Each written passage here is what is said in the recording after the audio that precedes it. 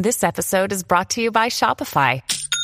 Forget the frustration of picking commerce platforms when you switch your business to Shopify, the global commerce platform that supercharges your selling wherever you sell. With Shopify, you'll harness the same intuitive features, trusted apps, and powerful analytics used by the world's leading brands. Sign up today for your $1 per month trial period at shopify.com/tech, all lowercase. That's shopify.com/tech.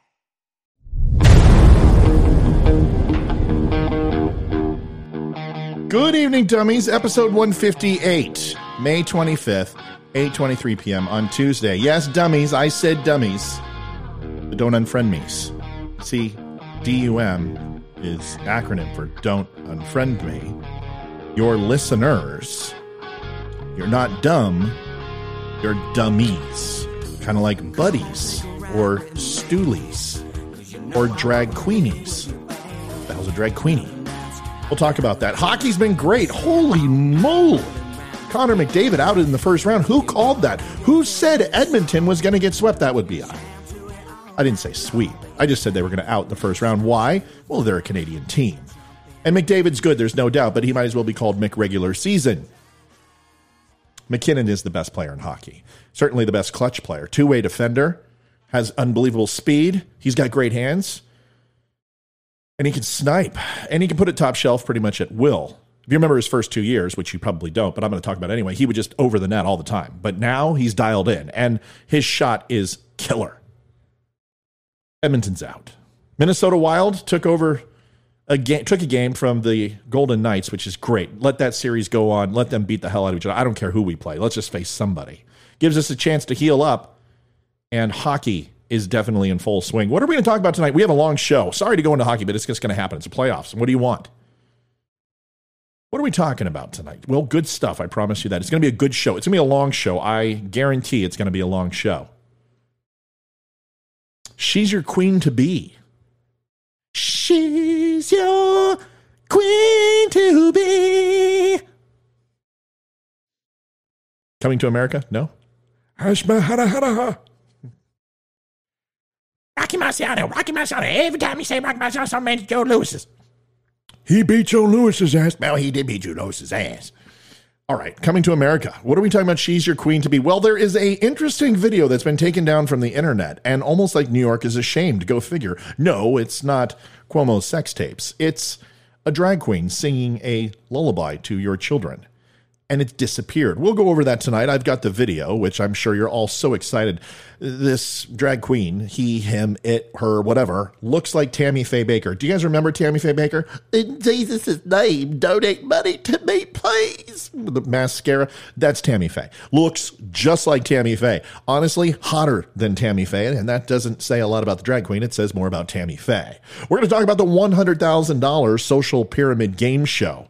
You guys remember that show with Dick Clark?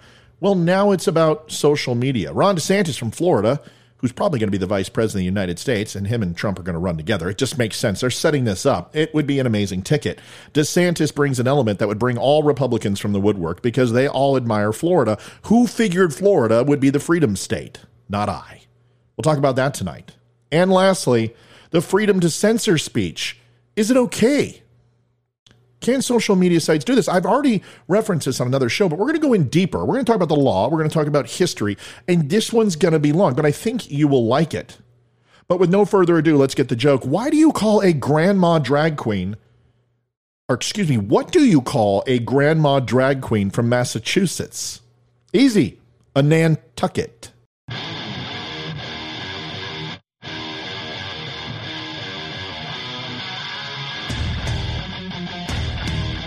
Recorded from an undisclosed location.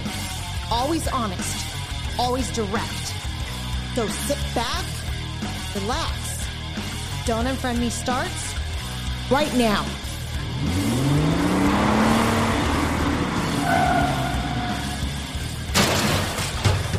I'm going early. I can't wait. I'm too excited. Let's get it started. My name is Matthew with Don't Unfriend Me. Welcome. What is Don't Unfriend Me? Don't Unfriend Me is a little bit of a show, I guess. It's a podcast, videocast, blog, whatever, where I go ahead and tell you my opinion. Why should you listen to me? Well, I don't know. Why do you listen to anybody? I mean, really, is it about credibility? Is it because I make you laugh? Does it make you cry? I piss you off? Whatever it is, it doesn't matter. We can agree. We can disagree. You can love me. You can hate me. Just don't unfriend me is the whole premise of the show. We talk about current events. We talk about politics, sports sometimes, hockey, baseball. We don't talk about basketball because that's really not a sport. It sucks. Anyway, sorry if you like basketball. Social media sites, all right here. Don't Unfriend Me Host, at Don't Unfriend Me Host, over on the Facebook. On YouTube, it's at Don't Unfriend Me. You can visit me on Instagram, and also all my podcasts are everywhere. There's like 12 different podcast stations. I'm on all of them. Come and see me, say hello, and spend the day with me on your drive to work. I would love to do that. I would love to be with you all week. I'm on 5 days a week, 9:30 Eastern, which basically means anytime I want, somewhere between 5 o'clock and midnight, I will post a video 5 days a week. Weekends, I usually take it off. If all of that doesn't work, go to don'tunfriendme.com where you can visit my catalog. You can see everything there. If you don't like visiting social media, it's all right there for your purview. Let's go. She's your queen to be. Okay, I can't do that voice. She's your queen to be. Drag Queens in Training. New York City Department of Education children's show features 12 minutes of Little Miss Hot Mess. Say it again. Little Miss Hot Mess reading and dancing. Give you some overview. It's a children's PBS show featuring a drag queen and author, Little Miss Hot Mess, singing, dancing, and reading a book about drag queens to an intended audience of 3 to 8-year-olds. Let me go ahead and repeat that. 3 to 8-year-olds. Quote, I think we might have some drag queens in our training on our hands, Little Miss Hot Mess said after dancing and singing for the virtual audience. The episode is part of the show Let's Learn, produced in partnership by the public media company, the WNET Group, and the New York City Department of Education. Would we expect anything less? I'm surprised Chicago's not involved. Let's watch it. Cringeworthy, folks. Tammy Faye has come back to life. Is she dead? I don't know. Should be. She's a horrible person. Here we go. We are going to sing and dance it out. So get your singing voices ready. And we're going to start with our hips. The hips on the drag queen go swish, swish, swish, swish, swish, swish, swish, swish, swish. The hips on the drag queen go swish, swish, swish, all through the town. The hair on the drag queen goes up, up, up, up, up, up, up, up, up. The hair on the drag queen goes up, up, up, all through the town. The shoes on the drag queen go stomp, stomp, stomp, stomp, stomp, stomp. Let me hear it. Stomp, stomp, stomp. The shoes on the drag queen go stomp, stomp, stomp, all through the town.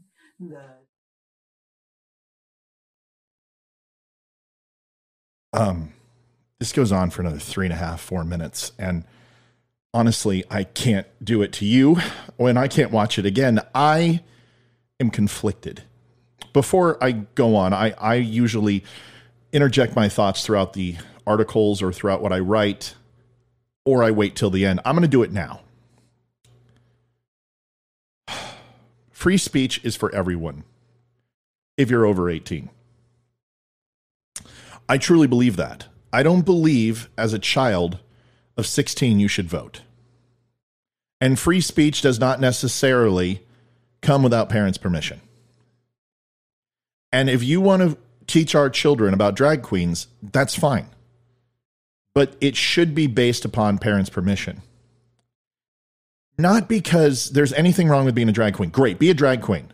I've worn women's underwear. I'm wearing it now. It's quite comfortable. I don't care.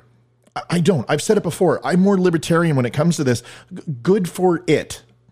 I don't know her pronoun or his pronoun. So I just, they or whatever. Tammy Faye, if she's happy, he's happy. That's all that matters. But there's certain things you don't portray as normal. And that isn't normal.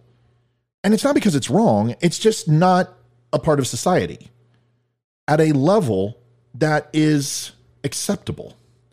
There is a lot of prejudices about this, and it's not a decision, I've said this before, that a child can make right now and shouldn't have to. I would say it would be just as bad to project the nuclear family option that women have to cook and clean and men have to go to work. I think that's just as bad. I don't think any of that needs to be done right now, even home ec. There's something to say maybe when 16, 17, 18 and preparing people for the future, how to balance a checkbook, those type of things, yes. But showing someone a drag queen video, this is going to be confusing to kids. First of all, it scares the living shit out of them. That is more terrifying than It, the clown. Just put like Tammy Faye in a sewer. No way, dude. That's terrible. No, it doesn't belong in schools. Maybe not right now. And certainly just desanctifying the song, The Wheels on the Bus. Holy crap. But my opinion comes down to this, is that Tammy Faye has every right to be Tammy Faye. Tammy Faye does not have a right to be videoed by the Board of Education and that to be seen by my children. Just like I don't want people seeing people who cut themselves or goth or who get tattoos at young ages or who believe in Satanism. I want the normal. Just let my kid be normal until they can't anymore. Because we're all going to face that. It's called teenage years. It's called college.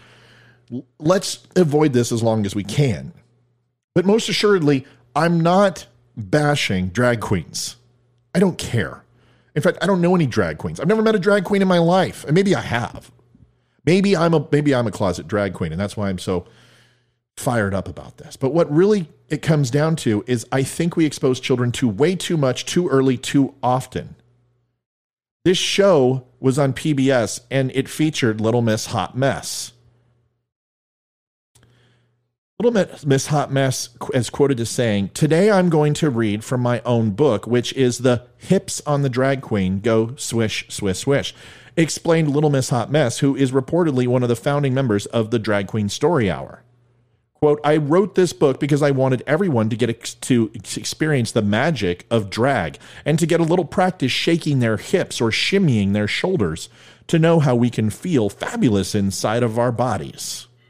Little Miss Hot Mess said this book is intended to be sung along to the tune of the song, The Wheels on the Bus. Little Miss Hot Mess said it features the drag characters Frida B. Me, Jacqueline Jill, Stinkerbell, Rita Brooke, and Mother Lucy Goosey, Cinderfella. I'm not making this shit up. Stop laughing. Pina Butter Jelly, Rosie Ring-Arounda, and Ella Menopippi, and follows a drag queen who performs her routine in front of an awestruck audience. I think we're all awestruck as of now. Little Miss Hot Mess read the book to the virtual audience, encouraging viewers to snap their hands, shimmy, twirl, dance, shake their hips, and put on makeup, the video showed. And listen, this is harmless. The only people who aren't going to make this harmless are the parents, right? They're all going to flip out. "Mommy, Daddy, we saw a drag queen at school. Holy shit." Can you imagine the principal backlash? And that's why they took it down. I wouldn't be one of those parents. I would just be like, okay, why? And what are you teaching our kids? And what's the purpose? What's the point of this? Quote, "I think we might have some drag queens in our training on our hands." And that is where I take issue. You are projecting your own personal bullshit onto children who are extremely influential. And that one child who does not feel absolutely mortified, terrified, and stupefied by Little Miss Hot Mess might say, "That's what's wrong. I'm a drag queen," when you're not. That is where the line was crossed. Quote, "Being a drag queen is about being bold, shining bright, and showing a little bit of bravery by wearing that much makeup. Being willing to step outside the box and to dance to our own beat sometimes," the drag queen explained. The episode is part of the series Let's Learn, a public television series produced in partnership by PBS and the member station WNET and the New York City Department of Education. WNET spokeswoman Linda Horvitz told the Daily Caller News Foundation the following. The spokesman emphasized repeatedly that Let's Learn is not a PBS series, but was made available to PBS stations. The Little Miss Hot Mess episode first aired March 31st, she said, and WNET has received only a small handful of messages complaining about the show until it went on the internet. Quote, Let's Learn helps ages 3 to 8 with at-home learning, a tag on the PBS website said. 1-hour programs feature instruction by educators and virtual field trips. According to the New York Department of Education, Let's Learn episodes offer age-appropriate content intended to serve as a supplemental resource for remote and blended learning. Right. New York City DOE did not immediately respond to a request to comment. Quote, through lessons taped by educators, the program offers age-appropriate content that is aligned to education standards and lessons for early childhood education. Focus on foundational reading and writing skills, literacy, math, science, social studies, and the arts. There's nothing there about drag queens. The New York City DOE website said this series also supports social emotional learning and brings viewers on the virtual field trips to see dance performances, meet animals, visit botanical gardens, and more. Well, if you get a vaccine, you can go to the botanical gardens for free, according to, well, okay, whatever. Democratic Mayor Bill de Blasio, of course he's got a soundbite, and Schools Chancellor Richard A. Carranza announced the launch of Let's Learn NYC in May 2020, around the beginning of the pandemic. Quote, we're doing everything we can to make this unprecedented situation a little brighter for our youngest New Yorkers, de Blasio said at the time, according to a press release. This partnership will bring entertaining educational opportunities directly to homes across New York City.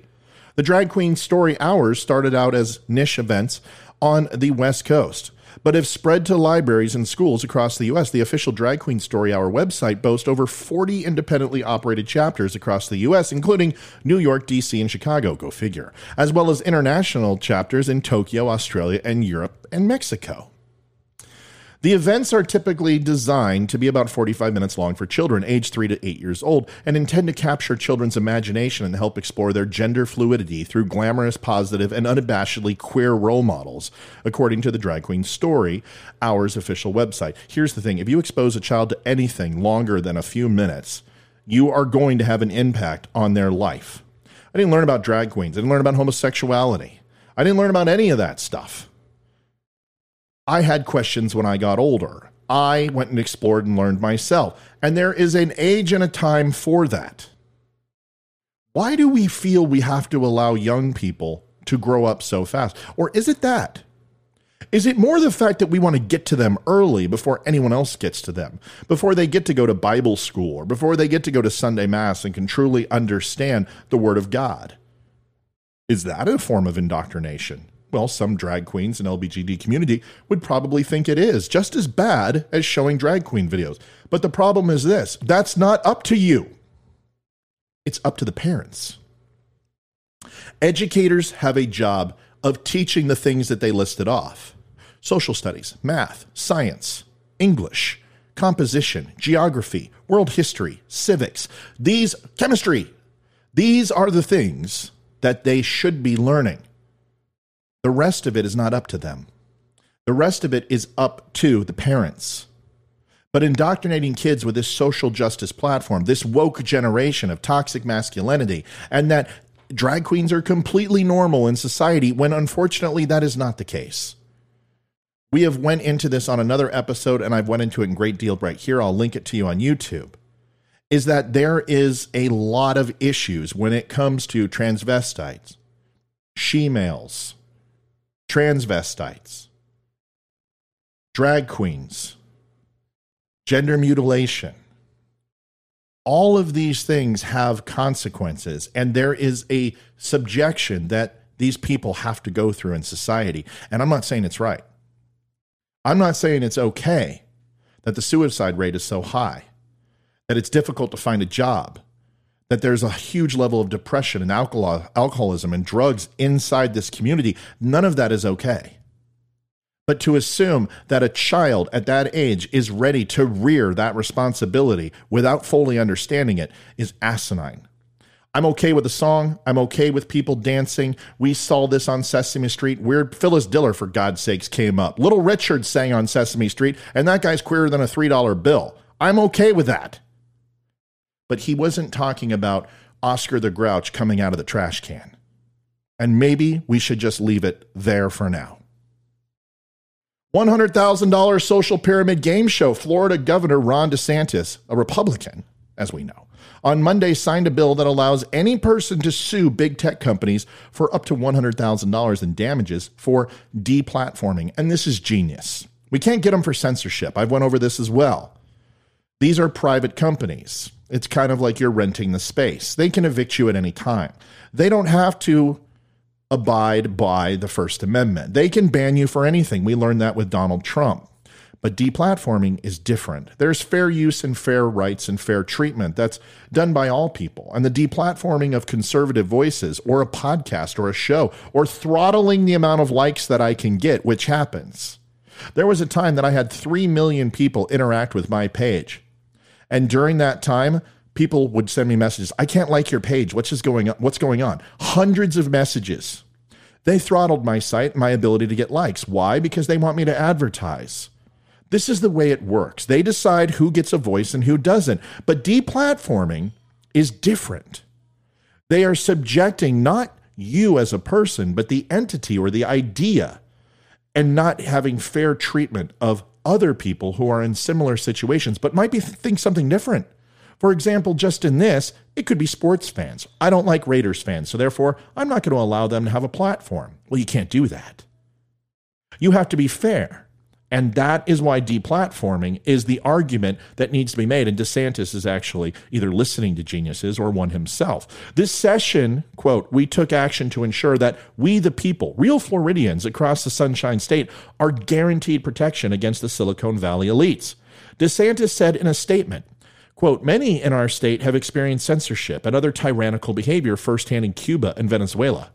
If big tech censors enforce rules inconsistently to discriminate in favor of the dominant Silicon Valley ideology, they will now be held accountable. He tweeted on Monday, Florida's big tech bill gives every Floridian, fluoride's going to be in the water, Floridian, the power to fight back against deplatforming and allows any person to sue big tech companies for up to $100,000 in damages. Today, we level the playing field between celebrity and citizen on social media. The governor's office said that under the law, all Floridians treated unfairly by big tech platforms will have the right to sue companies that violate this law and win monetary damages. This reform safeguards the rights of every Floridian by requiring social media companies to be transparent about their content moderation practices and give users proper notice of changes to those policies, which prevents big tech bureaucrats from moving the goalposts to silence viewpoints they don't like. It will also allow the state's attorney general to bring action against technology companies that violate this law under Florida's Unfair and Deceptive Trade Practices Act. And if social media platforms are found to have violated these antitrust laws, they will be restricted from contracting with any public entity. That antitrust violator blacklist imposes real consequences for big tech oligopolies. Well, I know oligarch and I know monopolies. So, oligopolies. Oligopolies? Holy crap, I don't know that word. This stuff just happens once in a while. You guys have watched my show. I'll come across a word and I'll be like, wow, I don't know what that is. We'll have to look it up. Bottom line, the governor's office also noted that big tech is prohibited from deplatforming Floridian political candidates and that the Florida Election Commission will impose fines of $250,000 per day on any social media company that deplatforms any candidate for statewide office and $25,000 per day for deplatforming candidates for non-statewide offices. Any Floridian can block any candidate they don't want to hear from, and that is a right that belongs to each U.S. citizen. It's not for the big tech companies to decide. Lieutenant Governor Jeanette Nunez said in a statement that we've been seeing across the U.S. an effort to silence, intimidate, and wipe out dissenting voices by the leftist media and big corporations. Today, by signing SB 7072 into law, Florida is taking back the virtual public square as a place where information and ideas can flow freely. Many of our constituents know the dangers of being silenced or have been silenced themselves under communist rule. Thankfully, in Florida, we have a governor that fights against big tech oligarchs that contrive, manipulate, and censor if you voice views that run contrary to the radical leftist narrative. And the great thing is the 10th Amendment, folks. We've talked about it on the show 100 times. The little 3 books that I tell you always to get. You can get them on Amazon, or you can get the real ones anytime you want. Declaration of Independence, the Bill of Rights, and the Constitution of the United States. Amazing. These are the lifeblood of America. And the 10th Amendment reserves the power to the states that say that the federal government can't impose its laws universally without due process, without an amendment. There are some things the federal government have control over, but states' rights are extremely broad sweeping. This is why that national election that happened, where everyone was so shocked that mail-in ballots were absolutely granted by states, and it was up to them. And the states decided without votes. Why? Well, because they can. The 10th Amendment allows them to do amazing, broad sweeping things. Good for Florida. Let's hope all the red states do it. I wish Virginia grew a sack because I would love to go after Facebook. I remember a time for $2.50 that I would get 150 likes a day. I'm lucky to get 3 or 4 now. Why? Because they throttle what I can and can't do. In the first 3.5 months, my site grew to 10,000 people.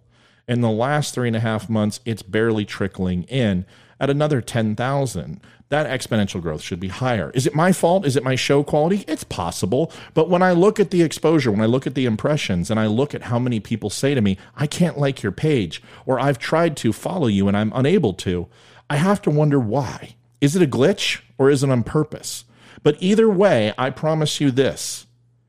There are many things that are happening to conservative voices, and I've experienced it with some of my videos getting blacklisted for copyright when they're not copyrighted. When it's a fair use. Fair use is a broad sweeping thing. My show is political commentary, but it's also humor. I can pretty much use anything I want minus music. I can use movies if I want to in certain clips at a certain length and make comments on them and claim fair use.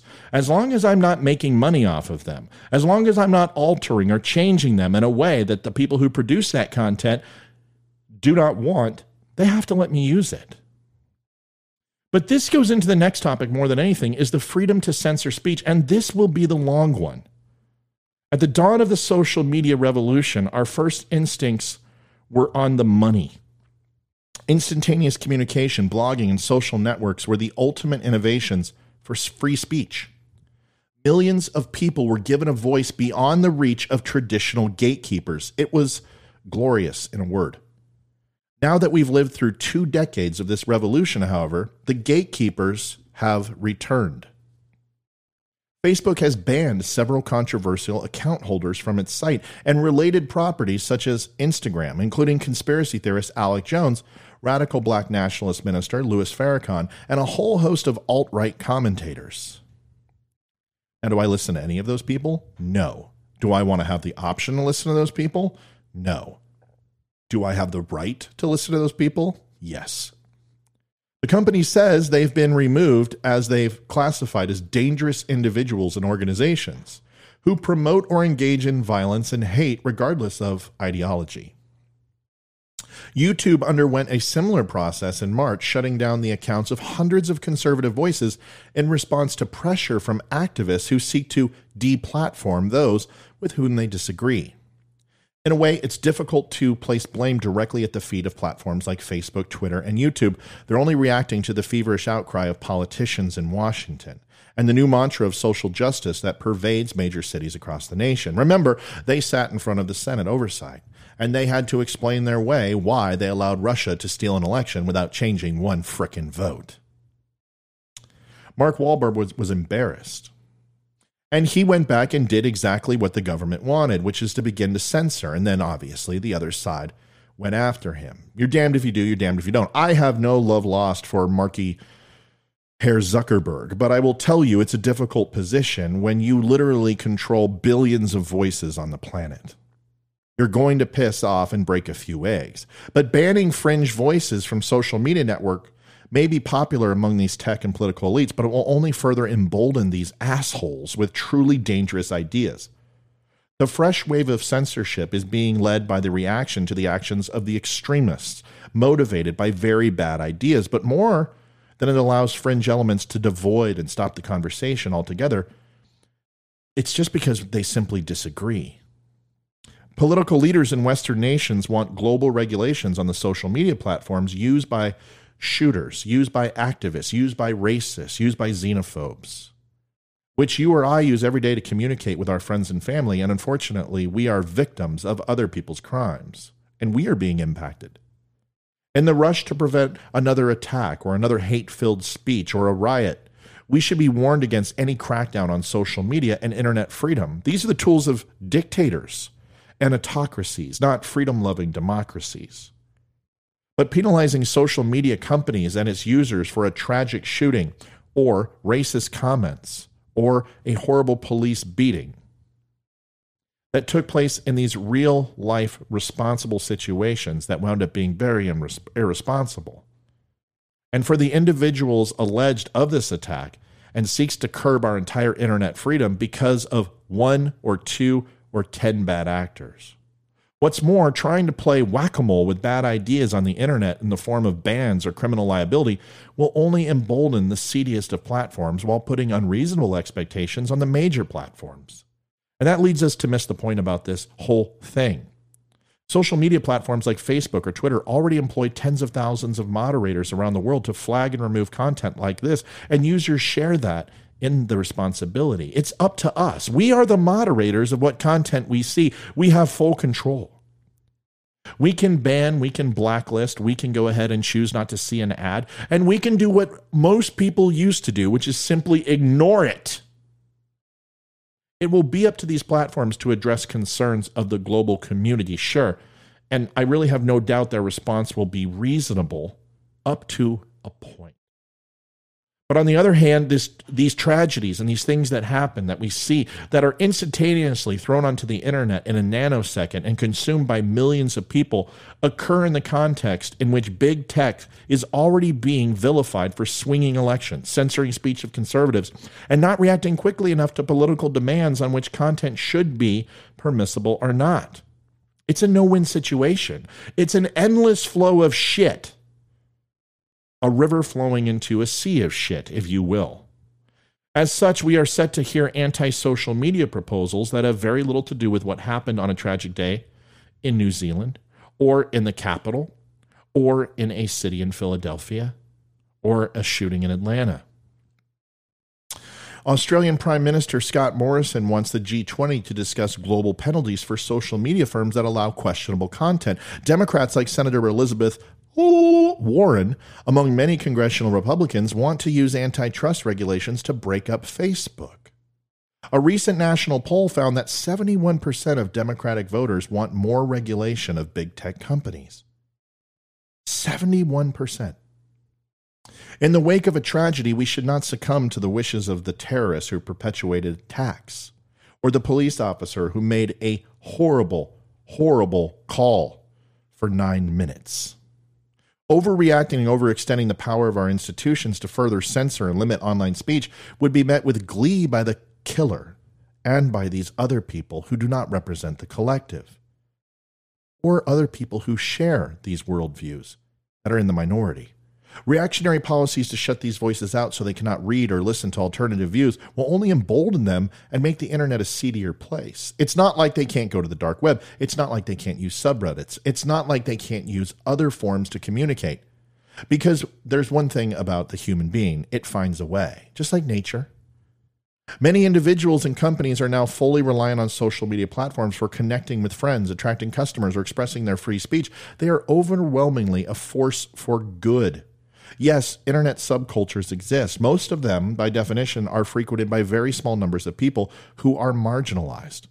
But clamping down on social media will only radicalize this minority in greater numbers, and many lead and will lead to more blowback. Cooler heads must prevail. Social media does more good than harm, and we cannot use the actions of a fraction of a minority to upend the experience for billions of users. We can use these tools to condemn and to prevent extremist ideas and behaviors rather than force of law or outright bans of controversial figures who make convenient targets.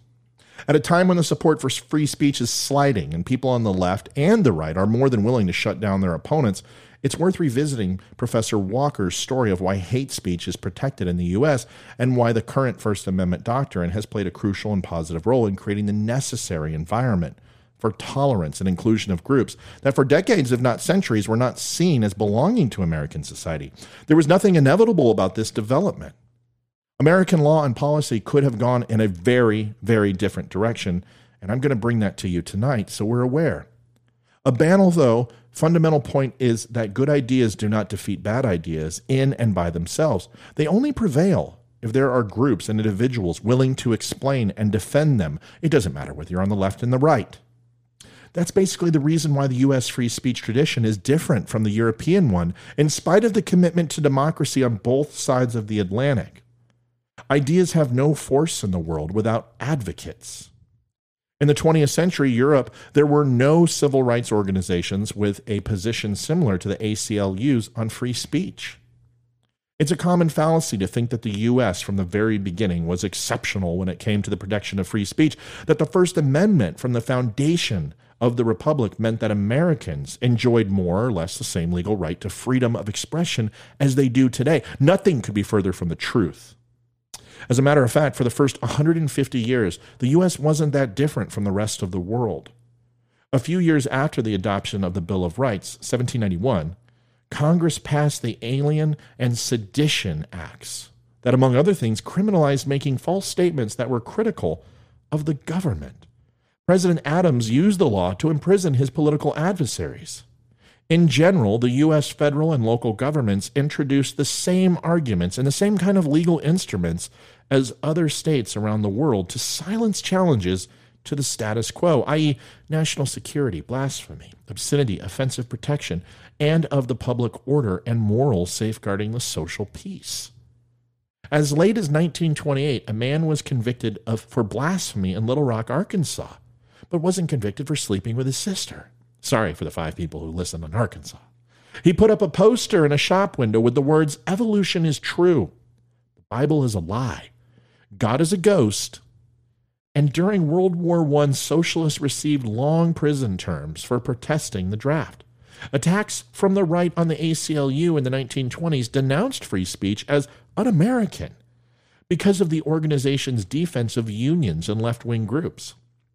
In fact, anything that might have a tendency to cause social harm could be restricted, including criticism of the government during times of war, discussion of birth control, and any literature with a sexual content.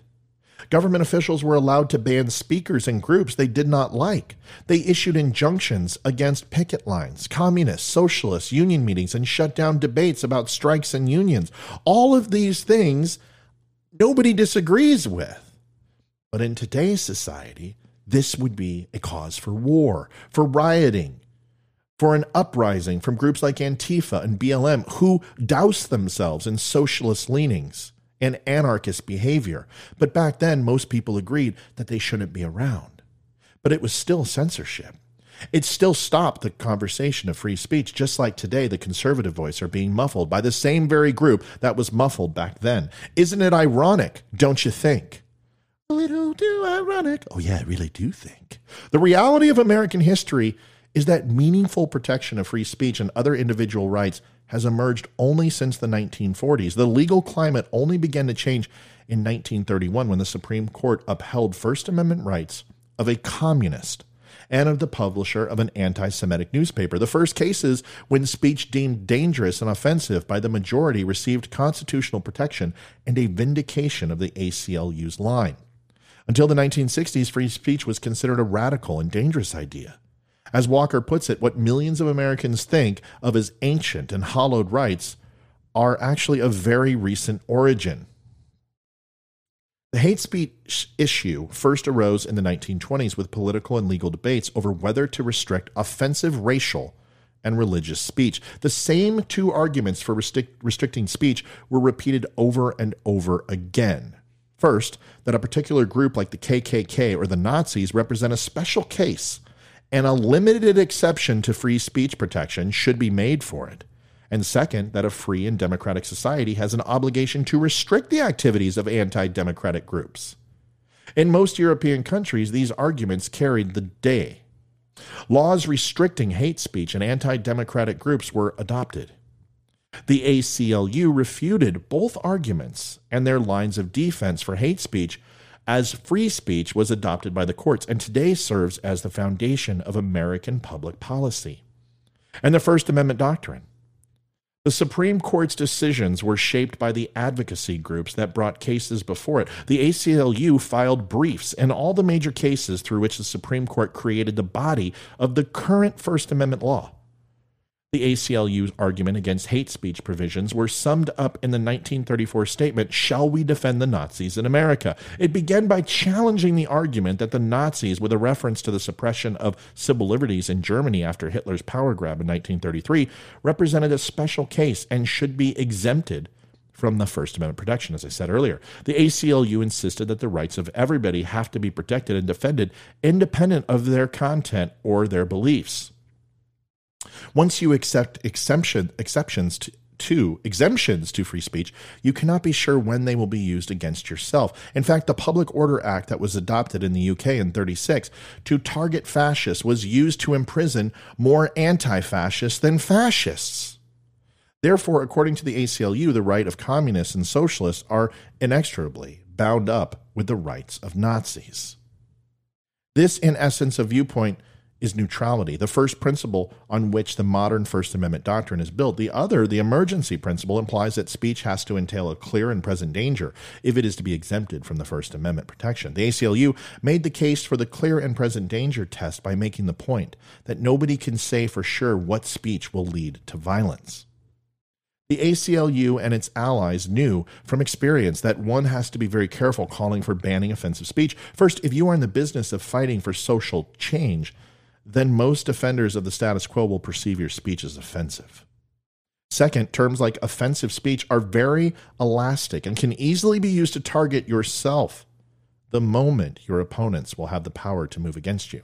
Finally, it's worth pointing out that the libertarian idea of individual rights has been driven by the modern First Amendment doctrine. The ACLU early on came to the conclusion that the advancement of the rights of a minority or any other group were best achieved through the expansion of individual rights.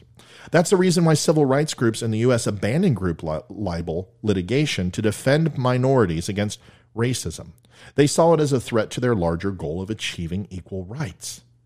This libertarian idea lies at the heart of the conceptual difference on free speech between the U.S. and Europe. The same can be said of the concept of tolerance. In America, tolerance is of the individual rather than the group, and it is more radical than what is practiced in the European nation states. In the immigrant American society, as Michael Walzer notes, the state is not committed to one group over another. It's neutral. Government is not an arbiter of taste, and citizens must learn to tolerate one another as individuals, even within the group. This concept of tolerance is the consequence of the First Amendment doctrine's focus on individual rights. Today, this point of view is not shared by those on college campuses who argue that hate speech must be prohibited in order to achieve the inclusion of the historical victims of discrimination. But the history of the hate speech issue supports just the opposite argument. The inclusion of the powerless and the historical victims of discrimination has been aided, not fully achieved, of course, by the broadcast content neutral protection of offensive speech. You can't talk out of both sides of your mouth. There's a wonderful movie, and I think it's called The American President. Michael Douglas is getting just lambasted by a Republican senator who's running for president. And he picks on him for his beliefs, that he's a liberal and a bleeding heart, and all this other stuff. And he questions that he's a card-carrying member of the ACLU. And at the end, Douglas just gives this amazing speech, and he goes, "I am a card-carrying member of the ACLU. The question is, why aren't you, Bob?" Now, I don't agree with everything the ACLU does. I will say they were around during a tumultuous time that very few people who needed to be represented were. Do I agree that protecting Nazis and communists and socialists is okay with me? No. I don't think that that type of language is anything that I would consume in my diet, but I will tell you that I also don't think they should be censored. America and its responsibility, its fundamental core values, is that it tries to make the right decisions. It doesn't always. We can go back to Native Americans, Japanese Americans. We can go with how long we waited for people to die in World War II before it was opportunistic for us to join. There are a lot of things we can hold ourselves accountable for.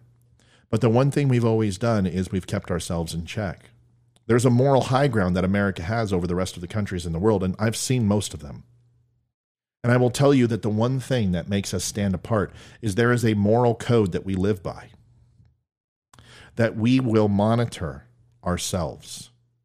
We will hold ourselves accountable that some speech is unacceptable in our neighborhoods, in our cities, in our municipalities. And it falls back to the American citizen to enforce these things. We don't have to ban hate speech because it's not going to stop hate. We don't have to impose larger crimes for hate crime because it's not going to stop crime. We don't have to enforce a quicker death sentence because criminals don't care about that. And we don't need to have gun laws that specifically target the actual lawful gun owner because criminals don't follow laws. People who have hate in their heart aren't going to stop hating just because we say it's not okay. We need to identify these people. We need to have a conversation with these people. And ultimately, we need to decide if they can be a part of our group, our society, our family. And we can't do that if we stop them from talking. The one good thing you hear from Democrats is, I know who all the Trump people are, and now I know who not to be friends with. Exactly. Folks, let's have a wonderful night. Thank you for stopping by. I appreciate it. Gosh darn it, I had fun in that show. I sang a little bit and made some funny jokes and learned a new word that I had no idea what it was about. Thanks for joining. Please like, share, follow, and subscribe. It means a great deal if you do. God doesn't kill a puppy. You can go ahead and follow me on YouTube right here in the little red envelope. Click it, hit follow, like, share, subscribe on all my social media. Stop by, say hello, leave a comment down below. Let me know what you think. You can love me, you can hate me, you can agree, you can disagree. Just don't unfriend me. Last but not least, the Veteran Crisis Hotline, 1-800-273-8255. Press 1. The VCL is there for veterans. Traumatic brain injury, anxiety, depression, PTS are all very real. Veterans need your help. Please reach out to a vet as soon as humanly possible. They need you more than ever. If you can't have that conversation, you don't speak to speak, reach out to me. I will help you make that call. If I got to fly out, I will. Whatever it takes to help a vet. And if none of that works, you can stop by my website at don'tunfriendme.com. Click on the VCL link. You'll be connected to a VCL operator. Doesn't matter whether you're a civilian or a veteran. They will help anyone in need. Folks, thank you so much for stopping by. I will see you tomorrow. If you enjoyed and liked what you heard, great. Come back tomorrow for 159. If you didn't, maybe come back anyway. Give me another try, and I'll see if I can make it better tomorrow. Have a good night. I am out, and have a wonderful night.